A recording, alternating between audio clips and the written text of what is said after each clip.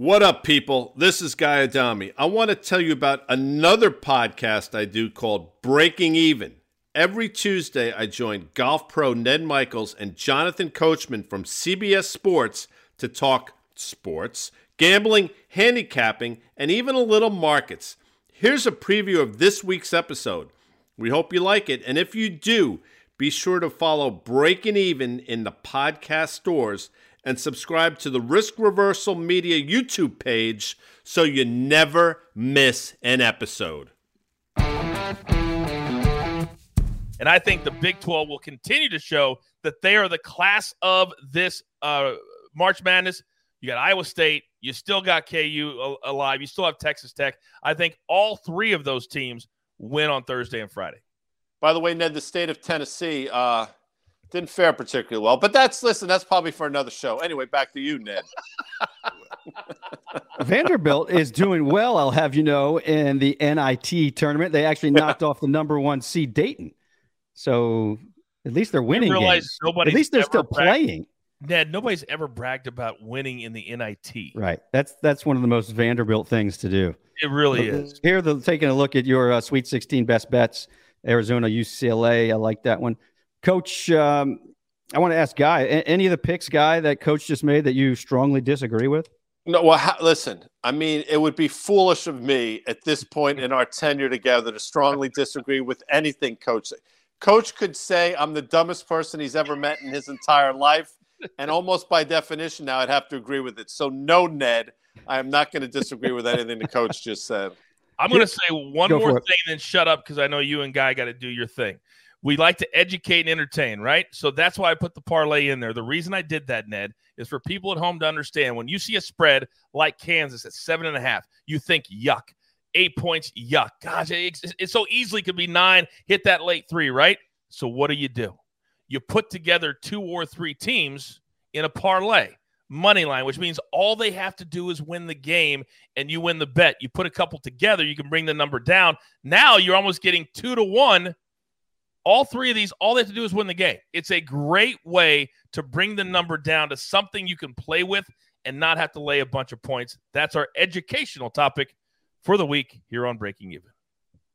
I like that. So Arizona, Gonzaga, Kansas all win, and I parlay, and I like that. All right. Some of my portfolio, for example, OIH. I have puts on Apple. There was a while, April 1st. $160 puts on Apple, for example. But when you start looking at that now, Apple has a higher high. So is it a matter of you just have to wait and see if it's going to be confirmed, or do you just look? I mean, it's such a April big move. puts. I mean, you got it. What do you have? A week and a half. I mean, obviously they probably dwindled down. I still think Apple.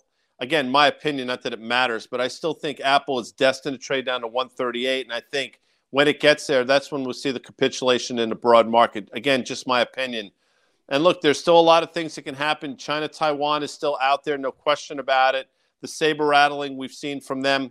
This Russia-Ukraine situation has not resolved itself. It might have resolved itself in terms of the news coverage, but nothing's gotten better on that front. Earnings growth, by definition, in a rising rate environment is going to take a hit, and the market is still expensive. So we've had 5 tremendous days for the broader market. I don't think we're out of the woods. And by the way, if you want to buy some puts from me for Apple 160 on April 1st, Coach, I'm selling. But I think I bought them at like $2 or $3. They went to 11. Okay. Yeah, I know. Think about 11. that. Now, hold on a second. Now, I want to stop you for a second. And, Coach, I want you to think about this as well. So you bought them for $2. Let's just round numbers, right? Yeah. And if I had said to you at the time when you bought them, I said, Ned, you just bought these puts for $2. If I had said in a week and a half from now, which is probably about the time it went to 11, maybe a little bit longer, I'd said to you, these are going to quadruple. They're going to go to 8. And you would have said, sign me up. Is that true? 100% that's true. Not only did they go to 8, they went to 11. So in your mind, you have to say to yourself, like, you should have had an exit strategy in place when you bought those puts. And I'm not criticizing you because we all make these mistakes, but it's like when you're on a roll in gambling. At a certain point, you know it's going to end, and you got to be – the discipline has to be, holy shit, I just quadrupled my money. I'm out. I don't care. I don't give a shit. Pardon me again. What happens going from here? It's the hardest thing to do. It is absolutely the hardest thing to do, whether you're talking gambling or in finance, is to pull out when you're still moving ahead. It's 101. See, but two things here. First, I had a sports psychologist once. She was awesome. She was a trained marksman. She was an undercover agent in the FBI. She now is the head sports psychologist for the Nashville Predators, the hockey team guy. You know them.